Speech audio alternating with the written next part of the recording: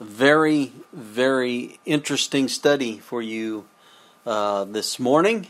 And as we continue in the series, The Sin Issue, I hope that you're being blessed. You're learning some things. I tell you, I am. Every time you open the Bible, you should learn something about Jesus, about God, about our condition, and how we can overcome. And so with that in mind, let's have a word of prayer before we get started here this morning. So I invite you to bow your heads with me now. Father in heaven, we do thank you so very, very much for the holy Sabbath day, that you love us, that you have provided for all our needs, especially you've provided a way for us to be members of the family again. You've sent your Son to die in our place because of our sins and our transgressions and our iniquities.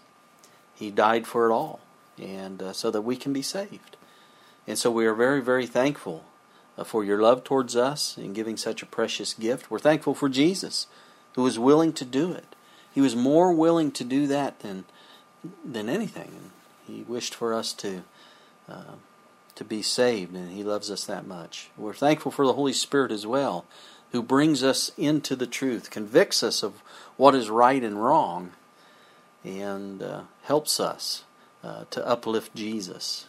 And so we're very thankful, Father, for all that you have done and that you are doing. And we pray that you will pour out that Spirit this morning into each one of our hearts and minds as we study this most important topic to understand, so that we can be overcomers. In order to solve a health issue, we need to know what the problem is, and that's what sin is. It's an issue. It's a spiritual issue that brings death, and so we need to understand it. Father, we pray for those we've spoken of earlier today. We pray for Eduardo and what they're doing in Washington today. We pray that many souls will be saved. They'll take this literature, they'll read it, they'll listen to the testimonies that are happening today, and it will come into their heart and convict them. And Father, we lift up also Lynn. We pray that you be very near her and the family. May they be drawn to Jesus. You can use these situations, of our mortality, to bring the truth to our minds. And so I pray for that. I pray for angels to surround Susan and Christopher as they travel back home. And please continue to be with our friend Bob and everyone on our list, Father. There's so many people. I also pray for the words to speak today. May they be your words. May they reach hearts. And may we uplift Jesus today. We thank you for your love and care and for hearing this prayer, because we do ask it in the name of Jesus, our Lord and Savior. Amen.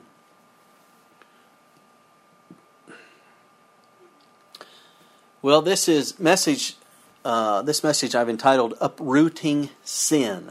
Uprooting Sin. It's part of the series, The Sin Issue. My older brother and I have been, as some of you are aware, we've been the health care helpers and advisors for our mother the past few years as she's gotten older. She's this year she will turn 84 in September. I tell you, friends, isn't it true that it's hard to see the effects of sin on a human being? Whether it's ourselves or someone else, isn't that true? And God well knows that too. But it does remind one of the promise of heaven and the change we can look forward to, doesn't it? Aren't you tired of seeing sin prevail? One day it's going to come to an end. Isn't that glorious to know? But my brother helps my mother with her doctor's appointments and health things like that, and he kind of oversees her finances as well. And I help wherever I can, but mainly I kind of deal with the properties.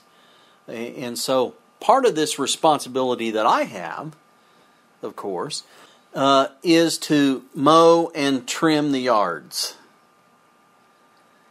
And I haven't been able to, for most of the summer, spring and so far this summer. I haven't been able to trim because I needed a new trimmer.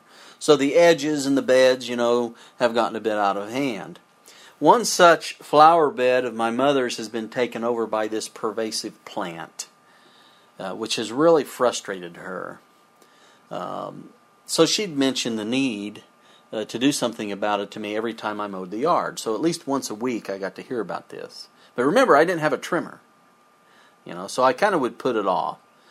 But the other day I finally looked at this bed, and it's a mess. It is a real mess. This pervasive plant. Now, it's not an ugly plant. It's just one of these pervasive covering type plants. It has really taken root, and it's choking out those beautiful flowers. And it's going to be a lot of work for me to uproot this plant from the flower bed without destroying the flowers. And I have to be sure that I remove it at the root, because if I don't, what happens? I'm not really taking care of the problem, am I? It'll come back. It'll continue to be a terrible issue.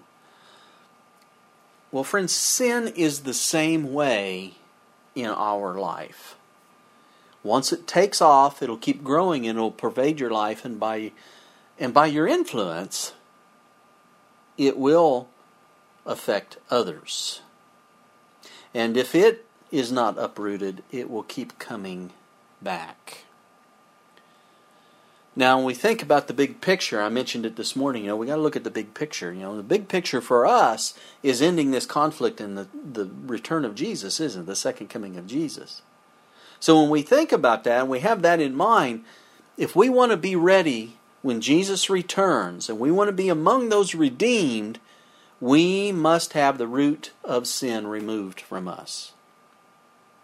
And so I wish to talk about that at this time, and being ready for Jesus by uprooting sin in our life. I'd like to call your attention to what Jesus said in Matthew chapter 24. Now, Matthew 24, Jesus was talking to his disciples, remember, about the end of times. He was talking about current situation there, and what was going to happen within a few years there. But he's also talking about the end of time, which we find ourselves in today, do we not? We're living in that time. And so we go to Matthew 24, verse 37, and you've seen this on occasion. This is what Jesus said. He said, "But as the days of Noah were, so shall also the coming of the Son of Man be." Now, when you read something like that, you go, okay, in order to understand about that time when Jesus is coming, things that are going on, we need to know about Noah, don't we? It's pointing back, isn't it? And so there are many things about the days of Noah that are similar to our own time, but one of the things that happened during the days of Noah was that there was a great surprise just before the end. Let me ask you this. Were the multitudes of the earth expecting a great flood to come? I mean, they'd been told that there was one coming, but did they believe it? Were they expecting for one to actually come? Why would they? It had never rained. Yeah, see, Deb said it. You could kind of understand their thinking a bit because it had never rained before. So, here's this guy building a big giant, ship and saying, repent, in because it's going to rain, it's going to flood the earth. And so, were they expecting it really? No, they were not. But they were surprised, weren't they? Because the flood did come and wiped out that immense population from billions of people. Jesus said that it's going to be like that at the end of the time when He returns. There are going to be a few people ready, as it was in the days of Noah. How many got on the ark? It was just 8 people, wasn't it? And then all those animals. Quite a small number compared to the other inhabitants of the earth. But the mass of the world population at that time, they were not ready. And that was a terrible surprise for them. When Jesus comes, it's going to be an awful surprise for most of the people in this world. Do you believe that? want you to notice, we'll go back in Matthew 24, but back up a few verses to verse 30. Notice how he describes it. He says, "And then shall appear the sign of the Son of Man in heaven, and then shall all the tribes of the earth mourn, and they shall see the Son of Man coming in the clouds of heaven with power and great glory." Why will they mourn? I mean, Paul, you read the epistles and the letters that Paul wrote, Paul says very clearly that the saints they're not going to be mourning on that day. He said they're going to rejoice.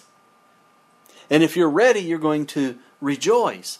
It'll be a glad and wonderful time for the saints, but all the tribes of the earth are not going to rejoice. Jesus said here, they will mourn.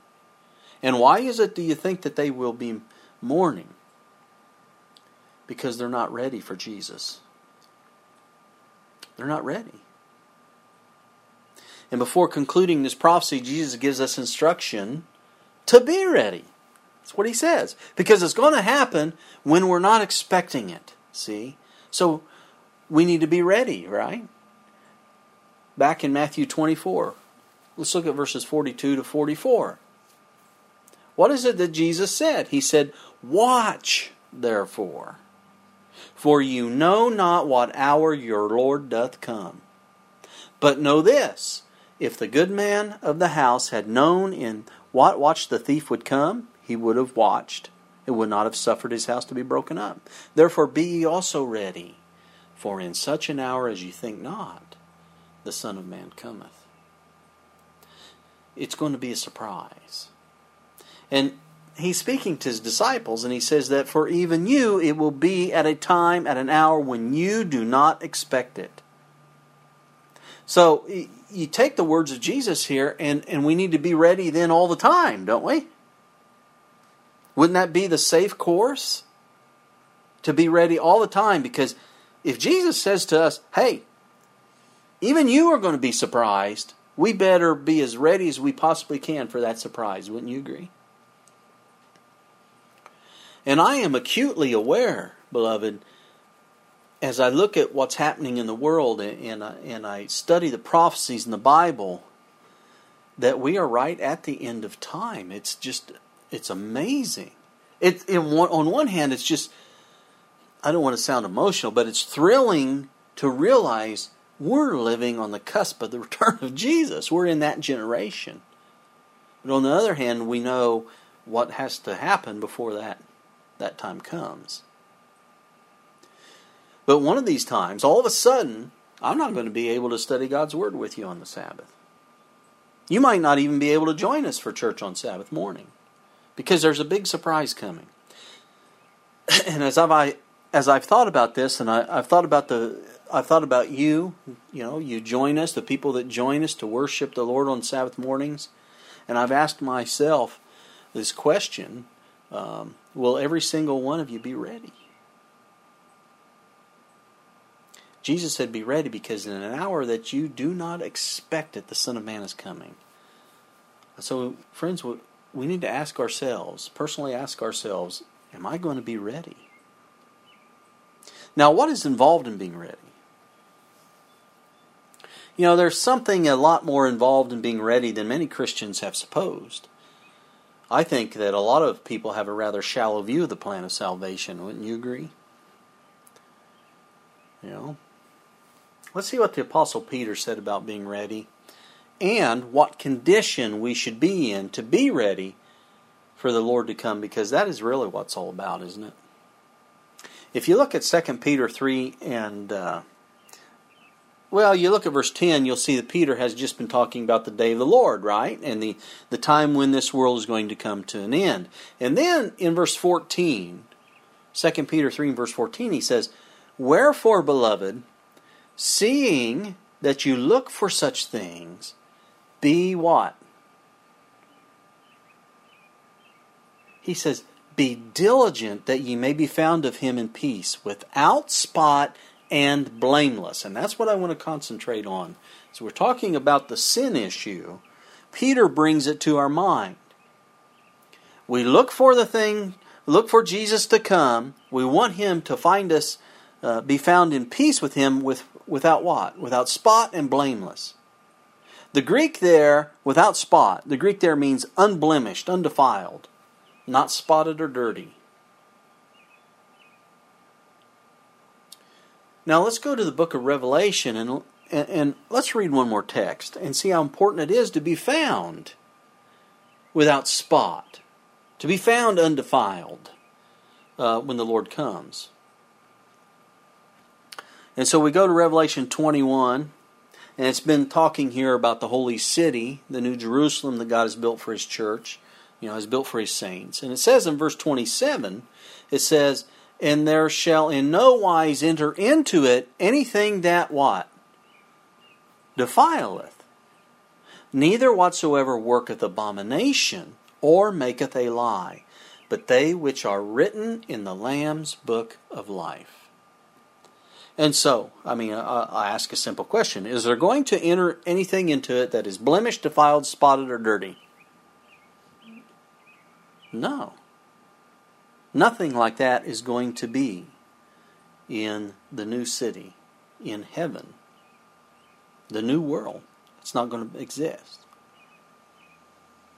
Now, when you read in the Old Testament, and also in the New Testament, when you read in the Bible, the word unclean and the word defile are from the same word in the original languages. To be unclean or to be defiled, they're the same thing. It's equivalent to being spotted. So think about this. We go back to the Old Testament. Before Jesus died on the cross, a person who sinned and who sought forgiveness, because that's important, isn't it? They were required to find a lamb, and that lamb had to be what? It had to be without what? Without spot, which means it had to be unblemished. Now what that meant was that it couldn't be one that was sick, it couldn't be one that was diseased, it couldn't be one that was missing a limb, or wounded or some such thing. Because what did that lamb represent? That was a symbol for the Messiah that was to come and live a clean life free from sinning. Right? So it had to be without spot or blemish. See? Now when Jesus died, He fulfilled all the types and shadows, so we no longer have to look for a lamb without a spot. We don't have to bring a lamb for sacrifice anymore. So we look at different examples of being spotted or defiled. Okay? But at that particular time, the Lord was trying to teach Israel about sin, see, by these examples and what they had to do through these rituals. But today, we look back at the cross, don't we? So we look at some different things and different examples of being spotted or defiled. And usually when we think of something that is spotted or defiled, we often think of our clothes.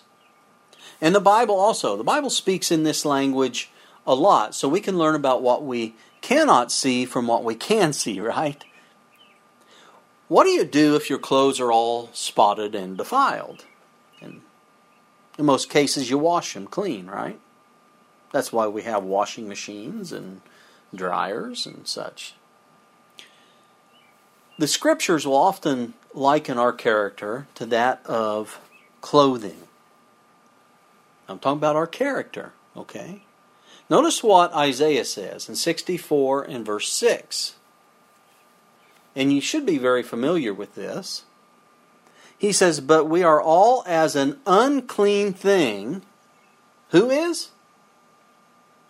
We. He says, we are all as an unclean thing. Now, when you couple what Isaiah has said there with what Paul says in the book of Romans and in other places, and what we've learned so far about sin, I hope some puzzle pieces are starting to come together in your mind.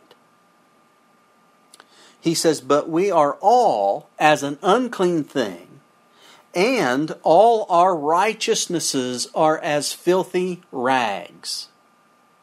And we all do fade as a leaf, and our iniquities, like the wind, have taken us away."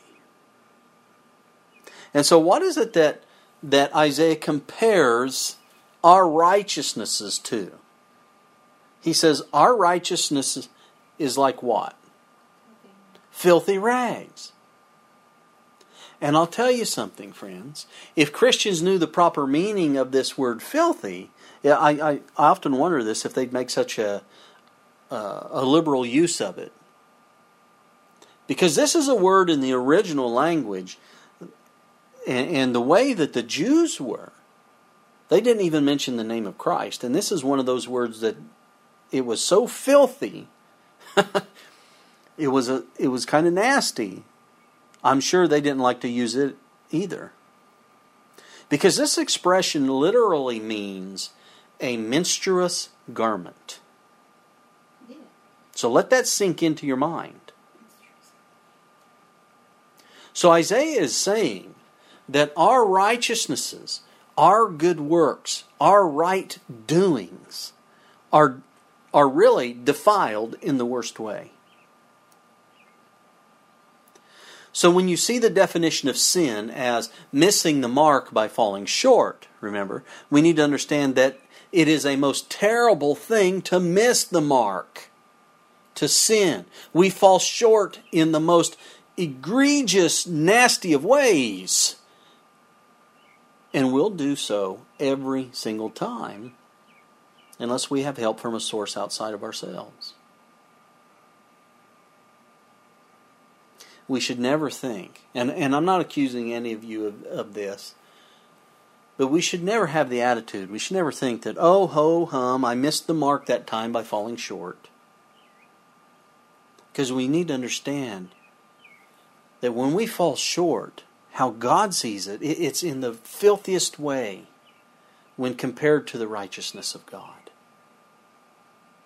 You get what's being said here when Isaiah says that? All our righteousnesses are as filthy rags. Isaiah said we're all as an unclean thing, meaning an unclean person.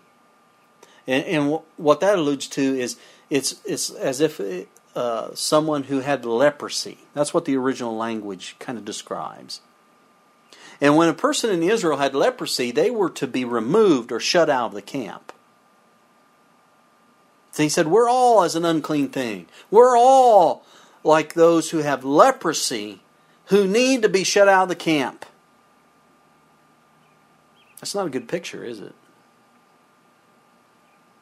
So because of our sin, remember, missing the mark of God by falling short of it, we are to be shut out of the camp unless there's a change. And friends, unless a source outside of ourselves changes us, we will most definitely be removed from God's camp forever.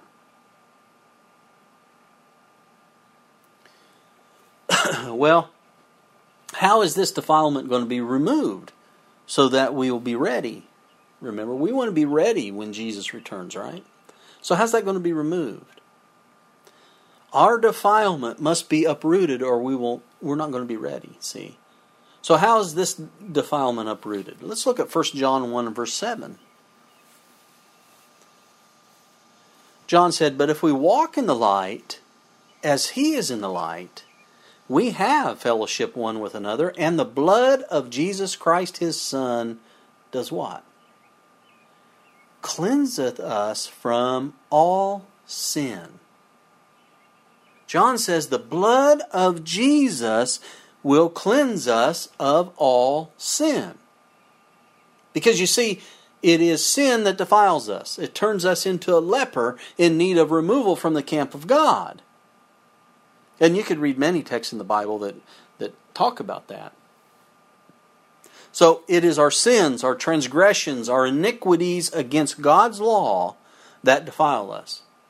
But it says here that the blood of Jesus cleanses us from every sin, every transgression, every iniquity. That's what the word all signifies there in verse 7.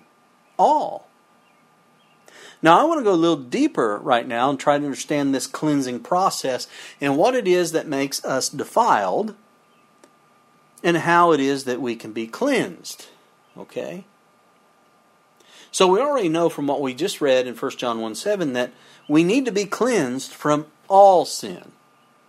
Because all sin is what defiles us. But now let's go further than that and find out how it is that sin does defile us. How's that happen? And we've looked at it before in our series of studies here. And the Bible definition of sin is only found in 1 John 3:4. Whosoever committeth sin transgresseth also the law, for sin is the transgression of the law. It is transgressing God's law that defiles us. We are lawless. We are lawbreakers. Now, let's take a look at the law. Okay?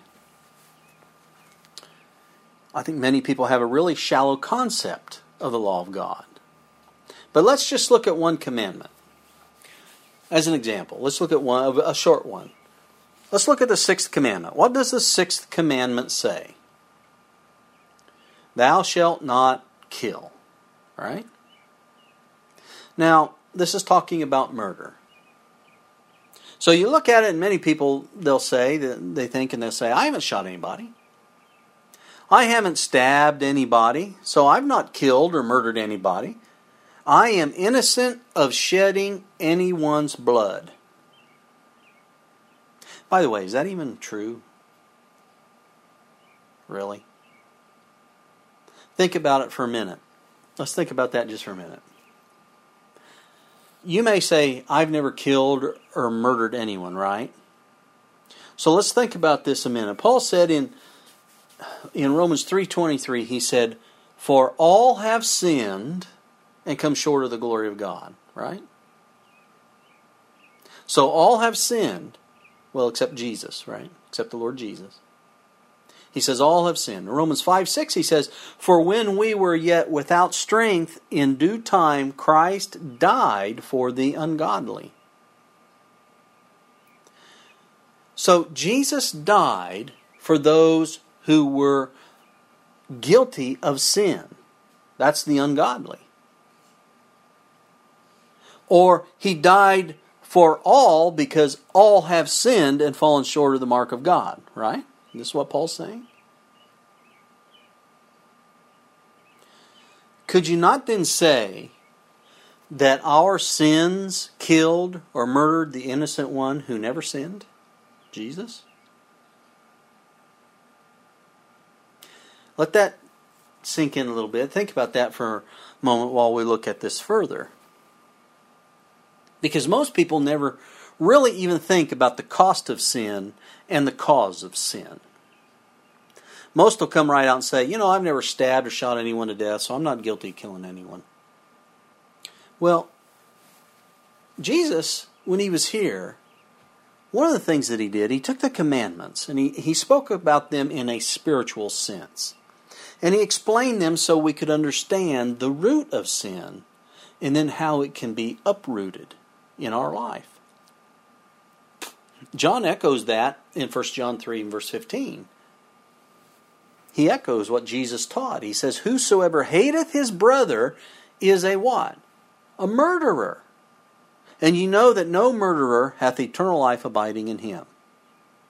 And so as we're thinking about this, I've never stabbed or shot anybody, so I'm not guilty of that. Well, is that true? John says, whoever hateth his brother is a murderer.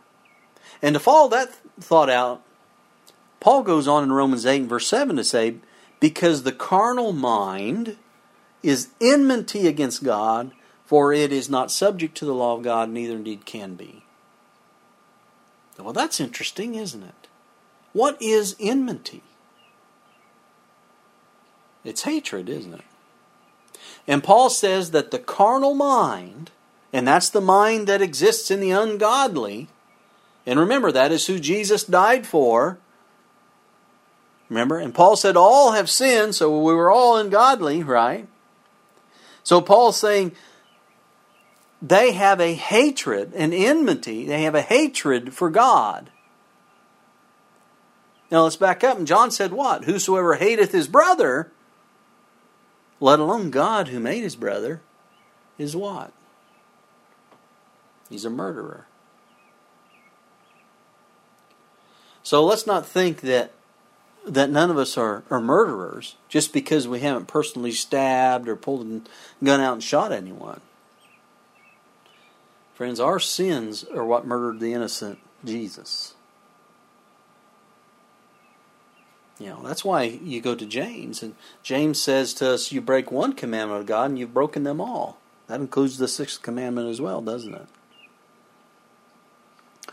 But how does that really make us all murderers when we haven't physically stabbed, strangled, or shot someone to death?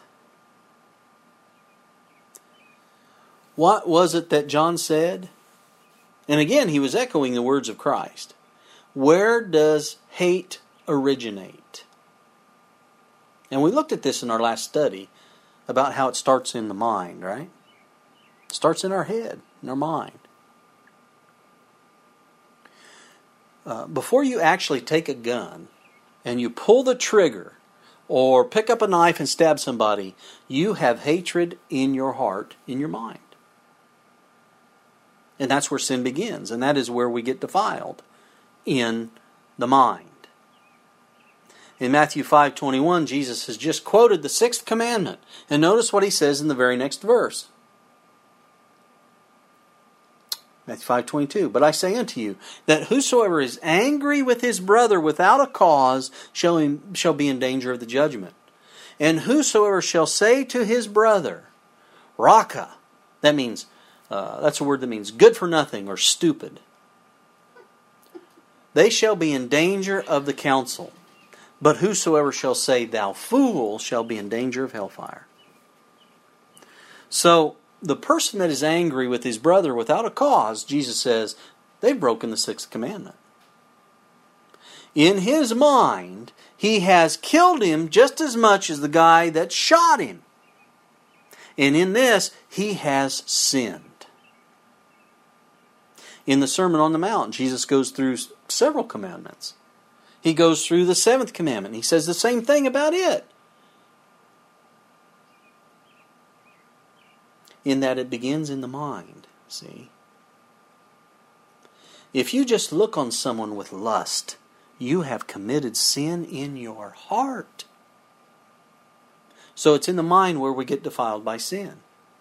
Now I want to ask you a deeper question. What is the basis of all sin? In the mind. Because sin begins in the mind, right? It is acted out by the body, or it comes out on the tongue, but it begins in the mind. Now there's a basic principle that underlies all sin that goes on in the mind, and I want you to understand it. In fact, we got to understand it if we're going to uproot it. This basic principle is what defiles the mind. And when the mind is defiled, every thought is defiled. All the words are defiled. All our actions are defiled. Hence, all our righteousnesses, as Isaiah said, are stained like filthy menstrual rags. So the mind has to be changed. It has to be cleansed and changed. When we talk about the blood of Jesus cleansing us from sin, what is it that is supposed to be cleansed? Is it just erasing what's on a record somewhere? Or is it something that actually happens within the person? The latter. Notice what we read in Hebrews 9 and verse 14. How much more shall the blood of Christ, who through the eternal Spirit offered himself without spot to God, notice, purge your what? Conscience from dead works to serve the living God. That's an interesting statement. So it's not just a record. God doesn't just pull out his eraser and erase your sins from the record. Well, that happens. But it's more than that, isn't it? Something gets purged from us. What is your conscience? Webster's 1828 edition says, I'm going to read some definitions here. Webster's 1828 edition says, Conscience is the faculty, power, or inward principle which decides as to the character of one's own actions, purposes, and affections. Warning against and condemning that which is wrong, and approving and prompting to that which is right. Notice he says, the moral faculty, passing judgment on one's self. Webster says, the moral sense. He says that's what the conscience is. The moral sense. Now, the Longman Dictionary of Contemporary English, 4th edition, I just happened to choose that one because it was like included in my software on my laptop. And I looked at it. It defines conscience as this: the part of your mind that tells you whether what you're doing is morally right or wrong. Pretty interesting, isn't it? So both of them talk about moral, talk about morality. Both of these dictionaries use that word. Well, what does moral mean? Webster's defines moral as relating to the practice, manners, or conduct of men as social beings in relation to each other, and with reference to right and wrong. The word moral is applicable to actions that are good or evil, virtuous or vicious. And notice this, he says, and has reference to the law of God as the standard by which their character is to be determined. So I think it's fair to say that the conscience is the reasoning center of the mind, and through that reasoning center, a person's morals are developed for good or for bad. And what does that do? That determines that person's character. Does that sound accurate? Notice this. This is from Testimonies for the Church, Volume 5. It says, conscience is the voice of God, heard amid the conflict of human passions. When it is resisted, the Spirit of God is grieved. That's an incredible statement. Conscience is the voice of God, heard amid the conflict of human passions. Remember, in the Garden of Eden, God came looking for us. So God's speaking to us in our mind. Remember, we've studied this in one of the previous studies in this series. God communicates to us through the nervous system, that part of our brain that's included in the frontal lobe. So conscience is the voice of God. It's that small, we always say, well, I had that little voice spoke to me, right? It's heard amid the conflict of human passions. Our passions are trying to tell us, I selfishly want to do this, this, this, and this. And God's in there in our head saying, but that would break the commandments. That goes against my character. I want you to be brought back to the image you were created in, to reflect my character.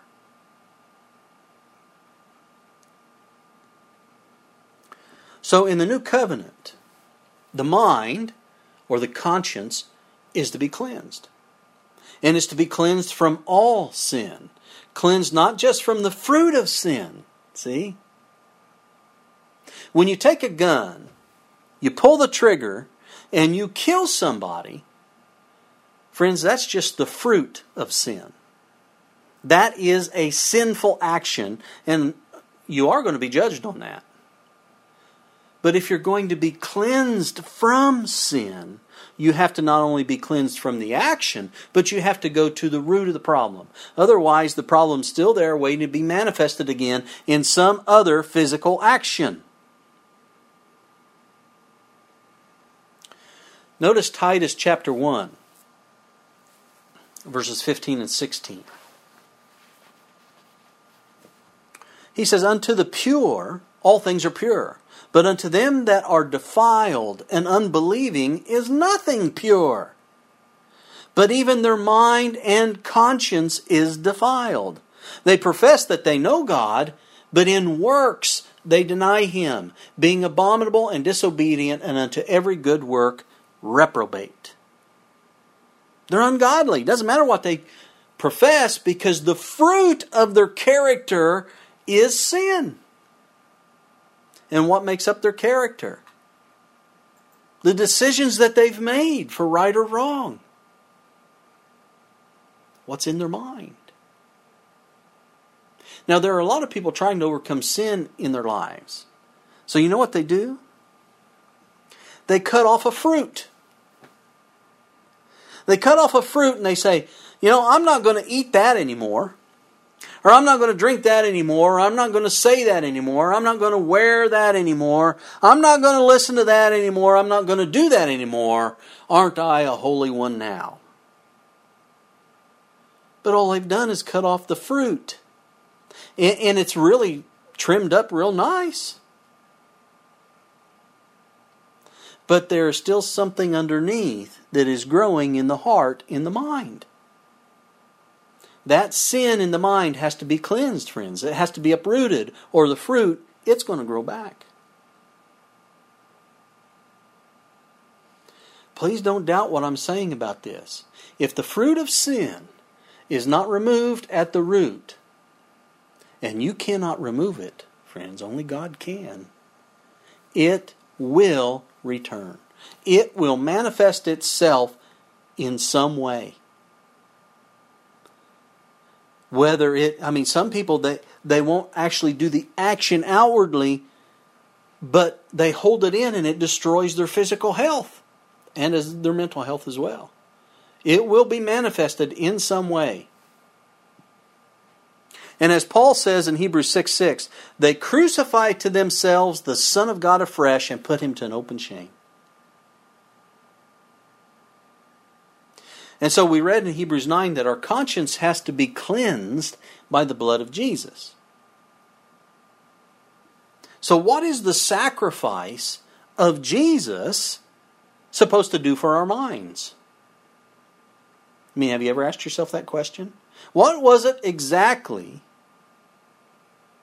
that Jesus did on that cross when He sacrificed Himself? What does that do for our mind? Well, the sacrifice of Jesus on the cross, His blood that was shed, is to cleanse our conscience. And how does the sacrifice of Jesus change our minds, our conscience? Well, did you know that it changed the minds of the apostles? After Jesus was crucified, the apostles thought completely different than they had ever thought before. Have you seen that? As you read the Gospels, you see what kind of character they had and you see what was going on. But after the cross, something was different. The death of Christ made a permanent change in their minds. And friends, I'll tell you, if you think about it and you understand what happened there at the cross, it will make a permanent change in your mind too. In 2 Corinthians chapter 5, verses 14 and 15, Paul tells us that since Christ died on the cross, it should have an effect on our minds, and it should change our minds on something. Notice what he says. He says, "For the love of Christ constraineth us, because we thus judge that if one died for all, then we're all dead.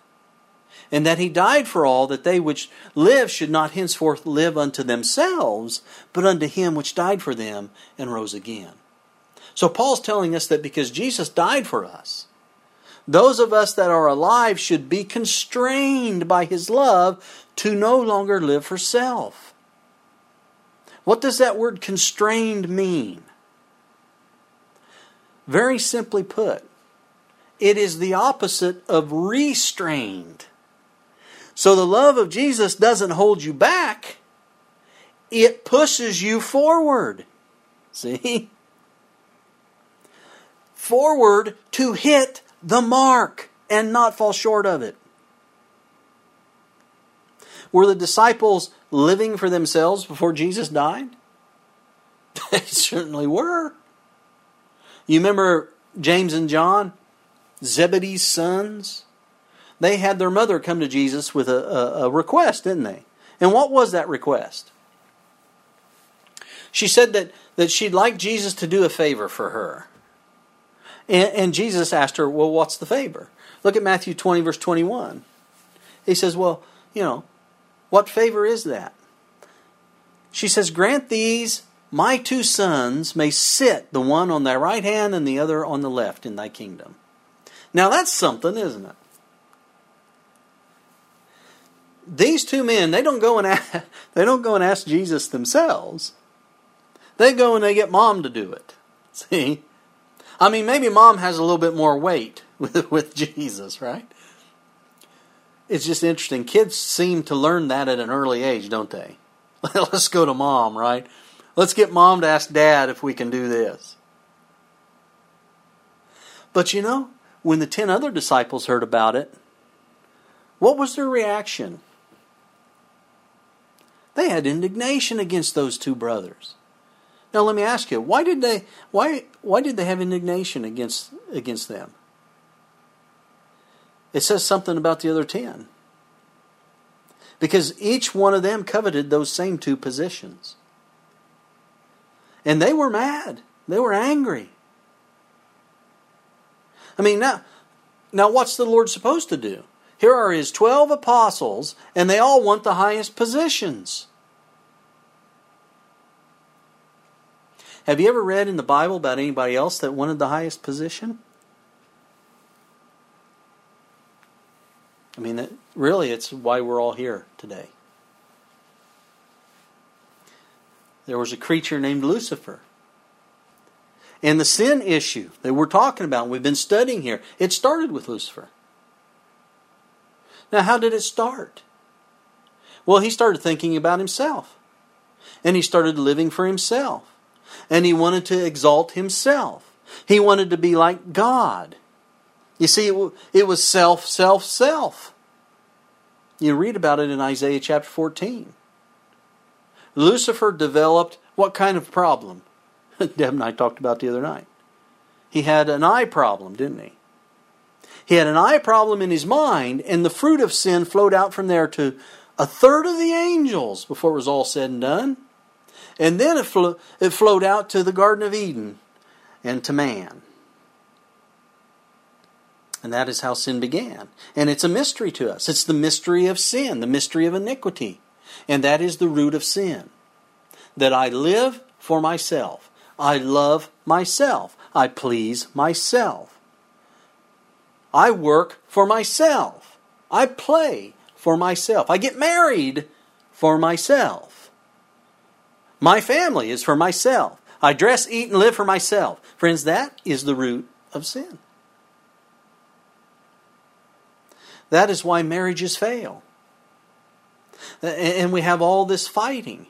That's why we have strife in institutions. And we have strife in churches.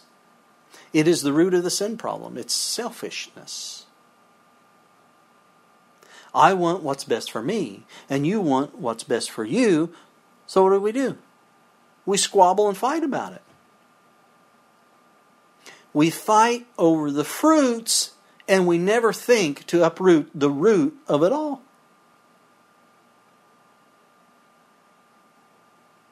And selfishness is one of the signs of the last days.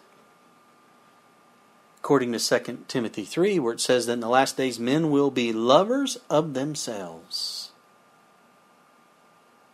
Selfishness is the root of the sin problem. When you have the root of the sin problem, every thought you think is founded in sin. And this is why, friends, we fall short of the mark every single time we try. Every effort is tainted. Your thoughts are tainted with selfishness, as Isaiah says, like filthy menstrual rags. It all proceeds from a selfish heart. And so the root of sin has to come out. And it has to come out before you can be saved. And Paul said that because Jesus died, we're not supposed to live for ourselves anymore. We are not our own, for we have been purchased. So we must now live for the one who purchased us. Right? Now look at Philippians 2 Let's look at verses 6 to 8. Here Paul, he's talking about Jesus. He said, who, being in the form of God, thought it not robbery to be equal with God, but made himself of no reputation, and took upon him the form of a servant, was made in the likeness of men, and being found in fashion as a man, he humbled himself and became obedient unto death, even the death of the cross. Let's think about those words a second here. We know that the root of sin is selfishness. What does this describe? It doesn't describe selfishness, does it? Think about it. Jesus was the majesty of heaven. He was God. But Paul says here, even though he was God, he didn't consider being God as something that he should hold on to. It was not something to covet. So he emptied himself of all that. He left all that behind. And he came to this world as a man. And when he came to this world as a man, he came fashioned like a servant. And he humbled himself unto death, as Paul says, even the death of the cross, which is the worst death you can imagine. And so what should we learn from this? Well, let's back up a few verses there in Philippians 2. Let's look at verses 3 to 5. Paul says, let nothing be done through strife or vainglory, but in lowliness of mind.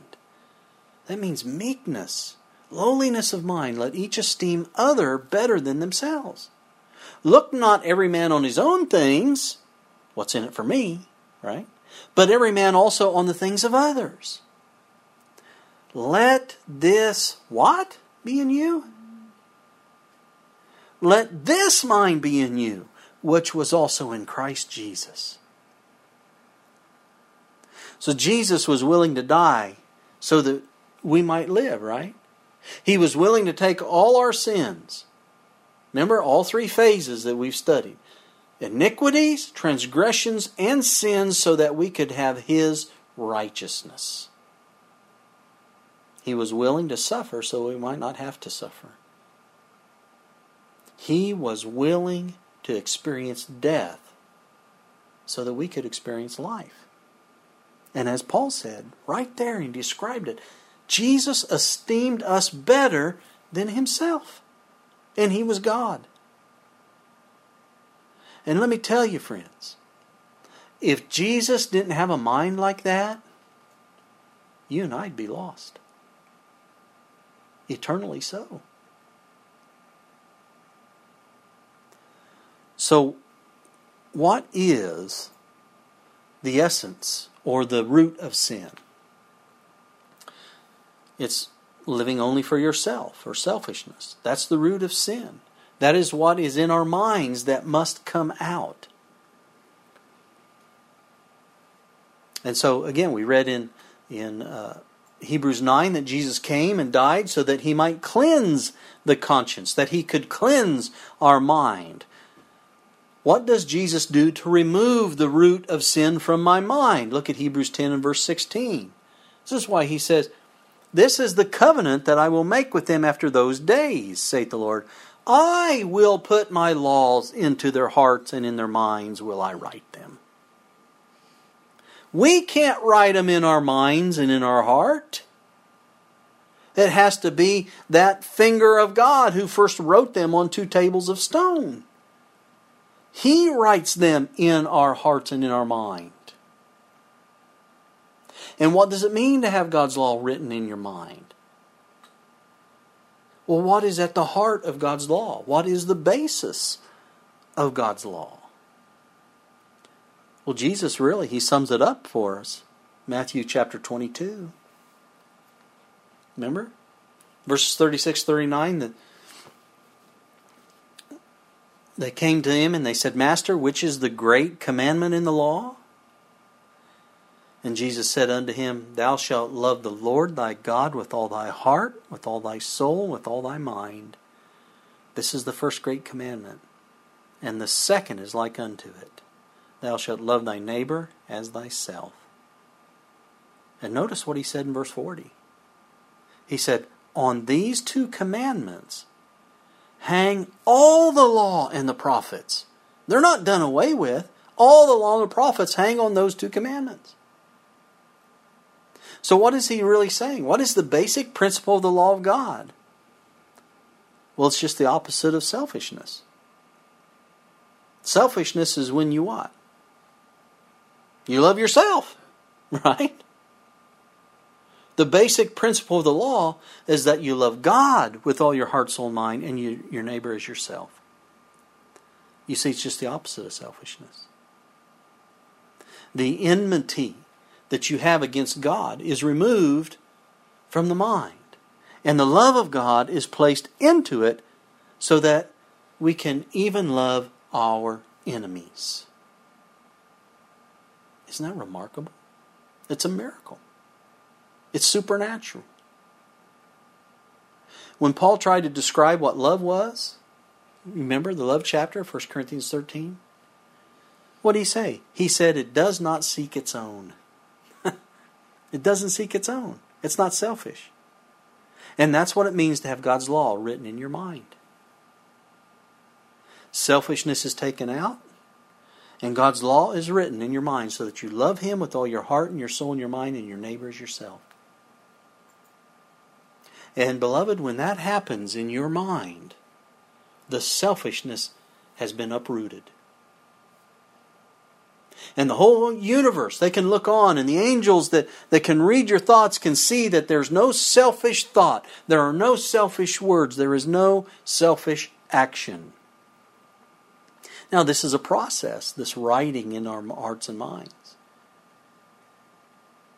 So the more we walk with Jesus, the more He can write in our hearts and minds, see?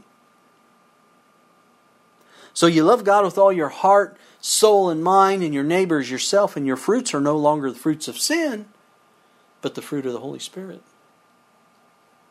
And when that happens, then you're ready for Jesus to come.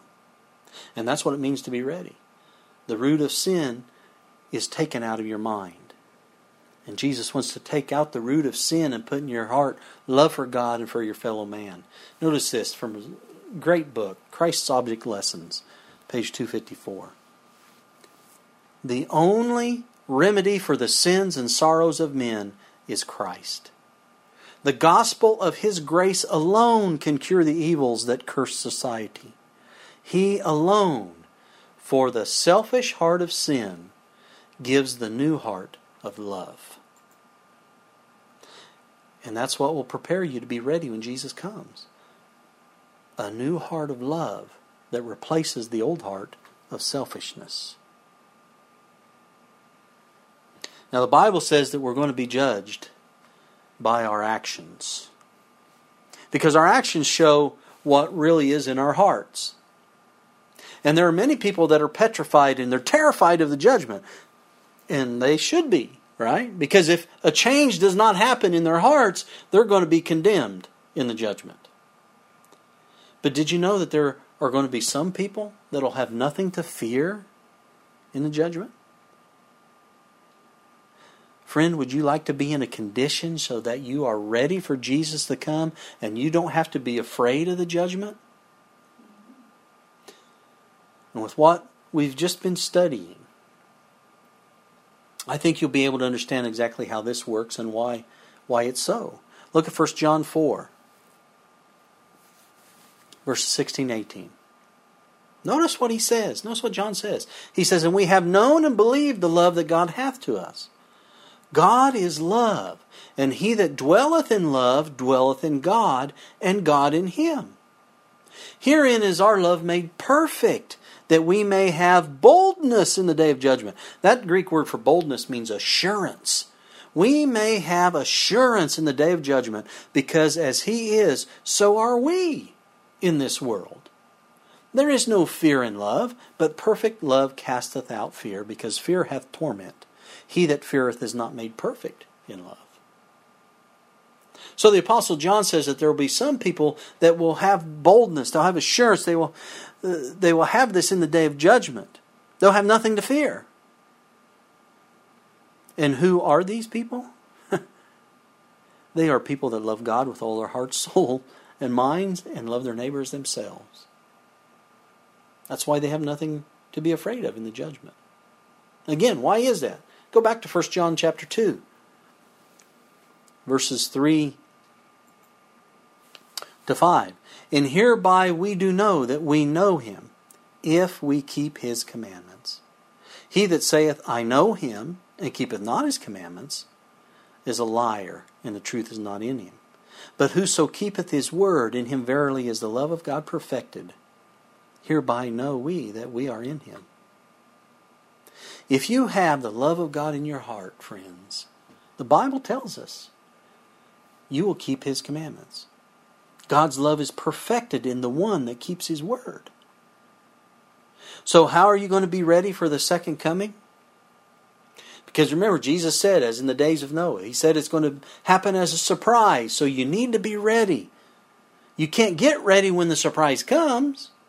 I mean, when the rain started to fall in Noah's day, it was too late to get ready and enter the ark. The door had already been closed. So they had to have been ready before that, didn't they? Now is the time to get ready. Now is the time for all the spots and wrinkles to come out of your character. What is it that defiles you? The Bible says it's sin. And what is the root problem of sin? It's selfishness. You're living just for yourself. And where is the root found? In our minds, in our conscience. And when the root of sin is taken out, we begin to live for somebody else. When we love God with all our heart, soul, and mind, so we obey Him. And when we love our neighbor as ourselves, so that we keep the last 6 of the 10 commandments, a complete change happens inside of us. And as we start to practice what John says, and we abide in Him, that is, we stay in love with Jesus, then we remain or continue in God. See? And we don't have to be afraid of the judgment.